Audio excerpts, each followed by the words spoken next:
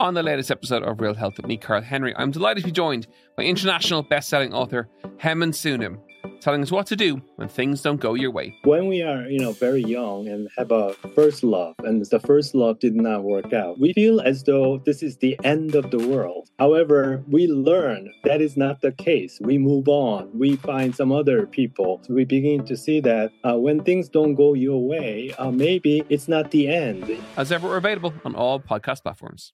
Listen and follow the Left Wing Rugby podcast with me, Will Slattery and Luke Fitzgerald. As far as I can see, I always want to get in the Irish team. And that should be every young player's dream and ambition in this country. And if you're playing in a place where you're not going to get the opportunities in the big games, they're the ones that get you picked. They are the ones, the Champions Cup games are the ones that get you picked. You need to be playing in a team and starting in a team for those games. It's as simple as that if you want to play in the Irish team. Every week on Apple, Spotify or wherever you get your podcasts. On this week's Big Tech Show, when will cars safely drive themselves on our streets? And who in Ireland is providing the technology to help them do that? We talk to one of the country's biggest automotive autonomy entrepreneurs. I have BMW Drive Assist in my own vehicle, and it is much, much safer because we are all prone to distraction, especially when we're on the motorway from Limerick to Dublin, for example. We've all been there where you actually forgot a whole section of the road. So I would say if you take it from a safety perspective, and it does allow you to kind of relax. The Big Tech Show, available on all podcast platforms. These cartel guys, it's all about business for them. They want to get it to market and make money out of this. A €33 million crystal meth seizure linked to the Sinaloa cartel has served as a dramatic wake-up call. A lot of governments, including the United States, would consider them also effectively a terrorist group. What read like an RTE adaptation of Breaking Bad had many people questioning why on earth are the infamous Mexican cartel doing business in Ireland? You want to cook like me? You let us both live, and I will teach you. But this country's links with the Latin American drug lords has become much more established in recent years, as Kerry's Maurice O'Shea Salazar rapidly rose up the chain of command. He has emerged as a major player in the Sinaloan cartel to grow their drug supply network in Europe.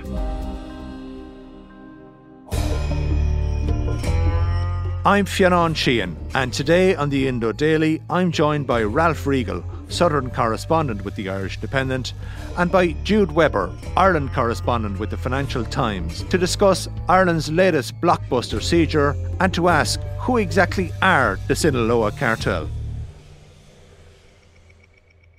Ralph Riegel, major drug seizures down on the south coast are nothing new, but this one was probably a bit unusual. Take us back to last Friday and what happened. Yeah, as you said, Fionnán, we've had far bigger drug seizures in the south. I mean, for instance, the 500 kilograms odd of crystal meth that was seized in the Port of Cork, that is a street value of around 33 million.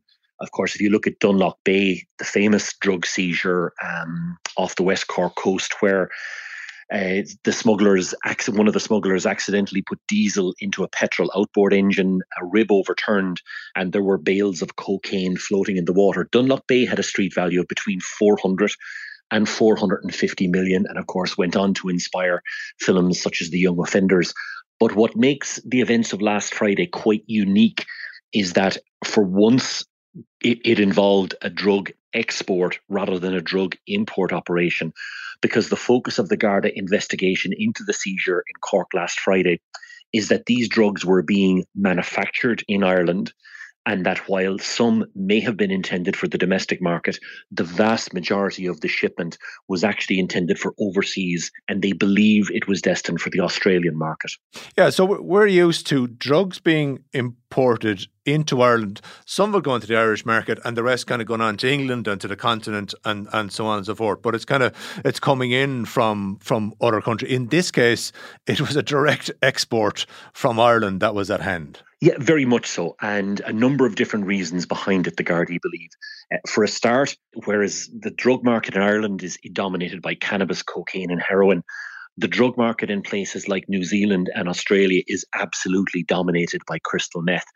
It fetches 4 to 5 times on the street in Australia what it would actually make here. Ice is also known as crystal methamphetamine. Among those who use methamphetamine, ice has become more popular than other forms of the drug like speed, and addicts are using it more often. Some of the worst impacts of the deadly drug are now being seen in Aboriginal communities. Now, it has devastating social consequences. What is unique about crystal meth and these other designer drugs is that you're not dependent on a pipeline to the major cocaine manufacturing areas, which would say be South America or the opium markets of say, the Far East and Asia. It literally, as you look at Breaking Bad, all you need is the correct chemicals, a decent knowledge of science, and a backyard production lab, and you can actually make these kind of drugs. This is pure glass. This is art, Mr. White. Actually, it's just basic chemistry, but thank you, Jesse. I'm glad it's acceptable. So what the Gardaí are now looking for, firstly, is the manufacturing centre. Where was the crystal meth being manufactured? And secondly, what they're trying to do is investigate the various aspects of the drug gang involved. The fear is that the individuals that were behind this crystal meth manufacturing and exporting operation are connected to the Sinaloa cartel in Mexico. And of course, it's worth pointing out that the Sinaloa, they're not just a drugs cartel. I mean, a lot of governments, including the United States, would consider them also effectively a terrorist group, that they're so powerful that they almost have their own paramilitary forces. They're involved in arms shipments, assassinations, and that somehow what was going on in Cork, and of course the arrests were made in Kerry, that it's linked to the European operations of the Sinaloans. Now, what do we know about the 2 men who were arrested?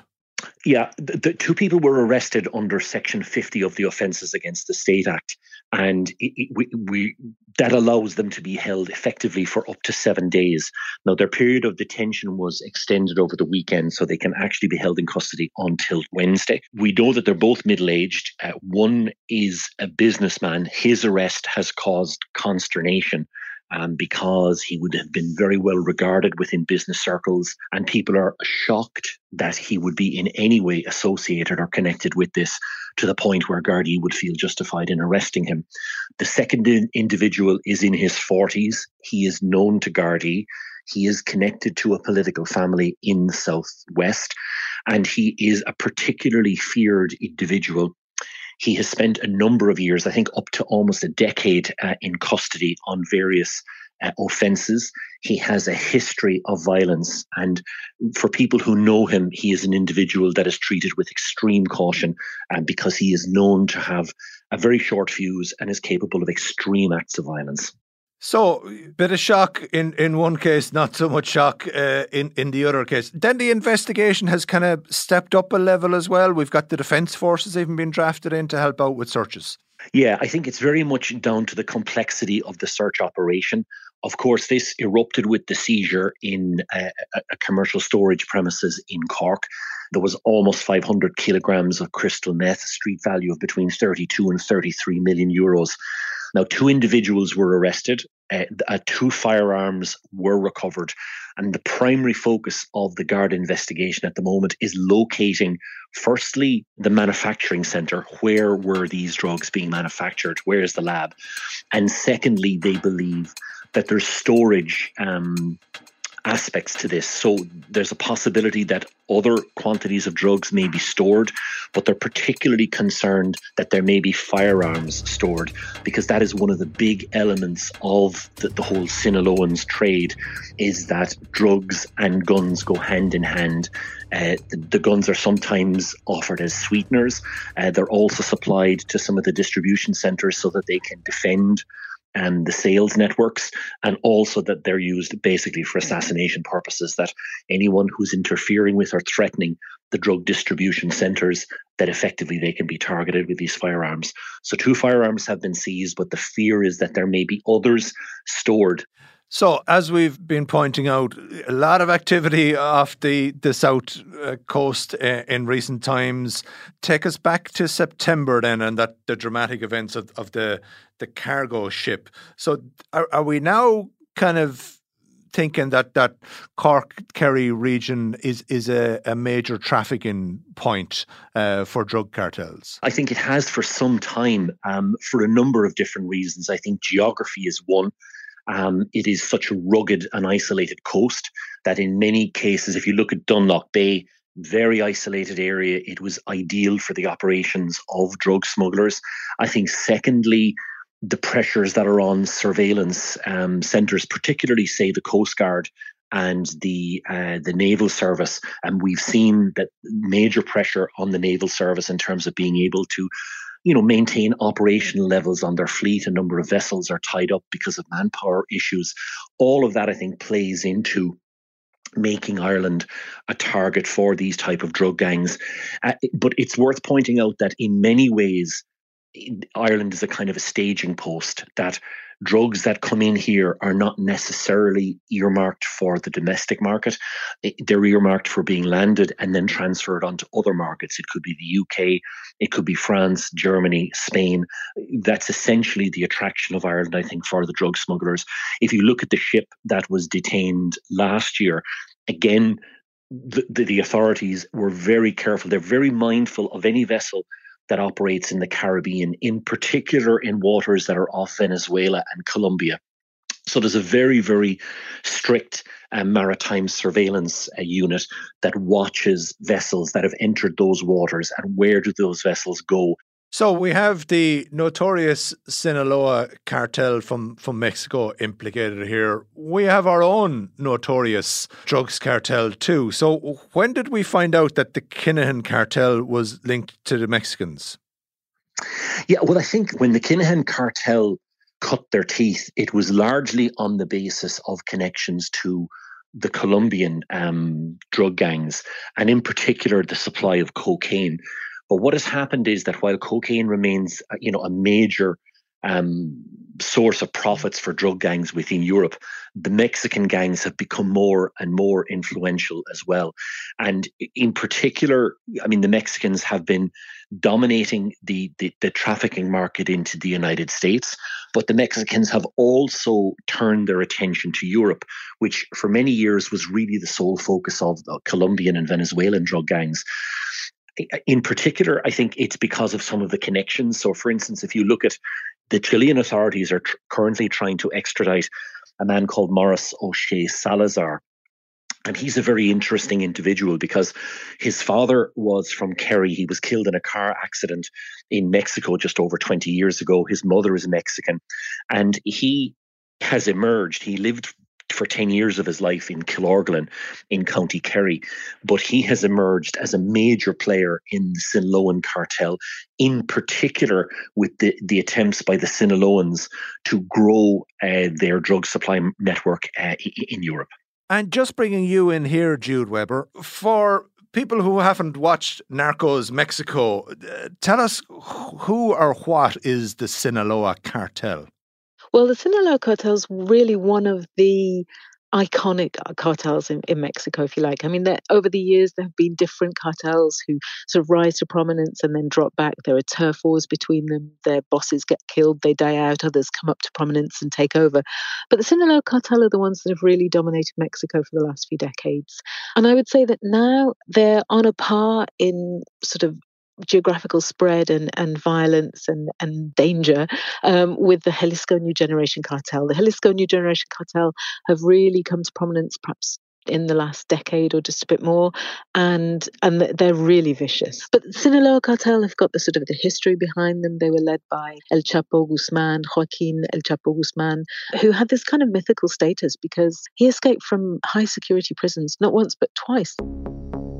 We now know that under the shower was this hole, occupying a blind spot in the cell's CCTV cameras. Beneath it, a tunnel that was his highway to freedom.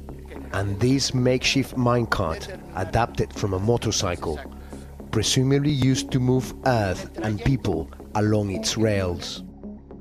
It's stuff that even Narcos Mexico wouldn't be able to think of, you imagine. So the cartels, unfortunately, are still very baked into Mexican society. So they're well known and prominent. They murder people on an industrial scale, basically. I mean, the death toll from cartels is just staggering. What sort of tactics then do they employ in terms of that brutality to kind of cast a web of fear across society?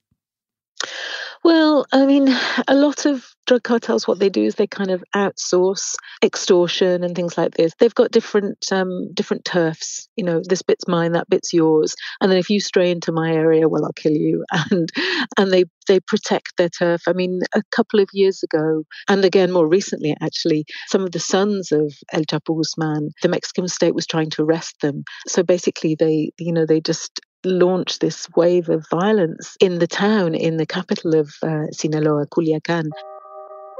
The son of the notorious drug lord El Chapo, arrested and taken to the same maximum security prison his father escaped from 8 years ago. The arrest sparked a wave of violence. Dozens were killed, including 10 military personnel. Dozens of vehicles were set alight, and at least 2 planes at local airports were hit by gunfire in attacks blamed on the Sinaloa cartel. We've seen any number of really, really horrific murders and acts, atrocities committed by all the cartels, really. So part of it is to defend their turf and to dissuade others from, muscling in on their patch. And I think there's just very callous disregard for life in general, really. At the end of the day, they're a well-oiled business that operate on an international level. So what kind of structures do they have? What you mentioned there, that they operate on an international level, is absolutely key. So they've grown out of really a sort of a cocaine and to some extent marijuana and to some extent heroin business, bringing the cocaine up from Colombia and really funneling it into the United States, because they're in the north of Mexico. So their business model has always been to get it up into the States, massive market up there. And then recently they've branched out into fentanyl and other synthetic drugs, and they get the precursor chemicals from China, which come into a western port down on the western coast of Mexico. And so their model is kind of defending that corridor in a way. And the Jalisco New Generation cartel, their big rivals, are also trying to, funnel drugs up in that same way. But more on the ground, you'll have these operations, but you'll have a more sort of loosely cell-like structure as you sort of filter down to the retail level in Mexico itself. But you'll have informants at one level, and then you'll have lookouts and things like this. But the higher up you get, there's a lot of bribery. So, you need to bribe the officials to turn a blind eye at the port, and then that you need to assure safe passage over into the US. So it really is very sophisticated these days. I mean, the Sinaloa cartel have a reputation for being incredible tunnel builders. They've got any number of tunnels under the border, and then they have operations to launder the money through companies in the US. You mentioned El Chapo Guzman. Tell us about his status. Where is he and what's he up to these days? Well, since he tunnelled out of jail, things have not been looking quite so good for him. I mean, he was on the run for about a year, but then he was arrested and extradited to the US, and he's in a maximum security jail in Colorado, where I really honestly think he'll be for the rest of his life. He now faces a life sentence at Supermax prison in Colorado, known as the Alcatraz of the Rockies. Its infamous inmates include the Boston Marathon bomber, the Unabomber, and the shoe bomber who tried to bring down a plane. Cells are small at Supermax. The furniture is made of stone, not metal. And he's in his late 60s now. He's appealing it, of course, but his latest appeal was just turned down recently, a couple of months ago, and there's really no prospect of him being released. And this is kind of what we see happening with the cartels. Eventually one of the big bosses gets killed or gets imprisoned, and then the reins of the cartel, usually there's some dispute over who takes over. And so while he's been in jail, his kids have been, fighting for control of the cartel, and they're known as the little chapos, los chapitos. These guys have a pretty dreadful reputation. They're absolute ruthless murderers.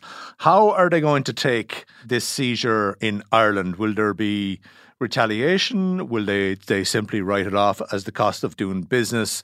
Will they be wary about coming here again?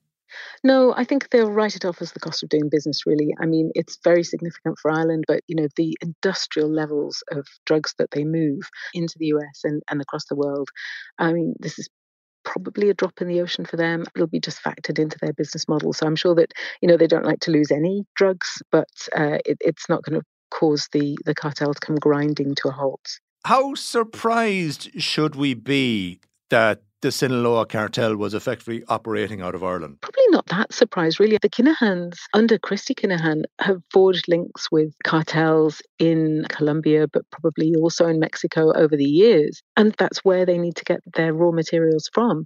These cartel guys, it's all about business. It's cold, hard business for them. They want to get it to market and make money out of this. So if there's a market there, I'm sure they'll exploit it. What police have told me in the past is that Ireland in itself has never really been a massive market, but it's always sort of piggybacked on the UK market. Where there's an appetite for drugs, there'll be a drug cartel looking to supply. And my thanks to Jude Webber and earlier to Ralph Riegel. I'm Fionn Sheehan, and today's episode of the Indo Daily was produced by Ian Doyle, researched by Dave Hanratty, with sound by Gavin Hennessy. Archive clips from RTE, Netflix, CNN, Fox News and the Irish Independent. If you enjoy the Indo Daily, don't forget to follow and leave us a review.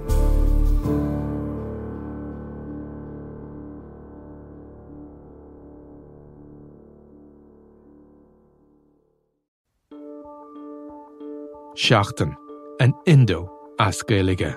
Táim I mon iarachtaí a dhéanamh teacht ar a chorp, agus súlagam amach an seo gur féidir é a chur in uig ceart lena bhaintir féin. Scialtaí, fis, tuirmí. Tá sé dochreite nach bhéadach ara I gcóna meáin an cheist sin a eáil. Bhí an tálam a gnám go raibh orchár na reachtam.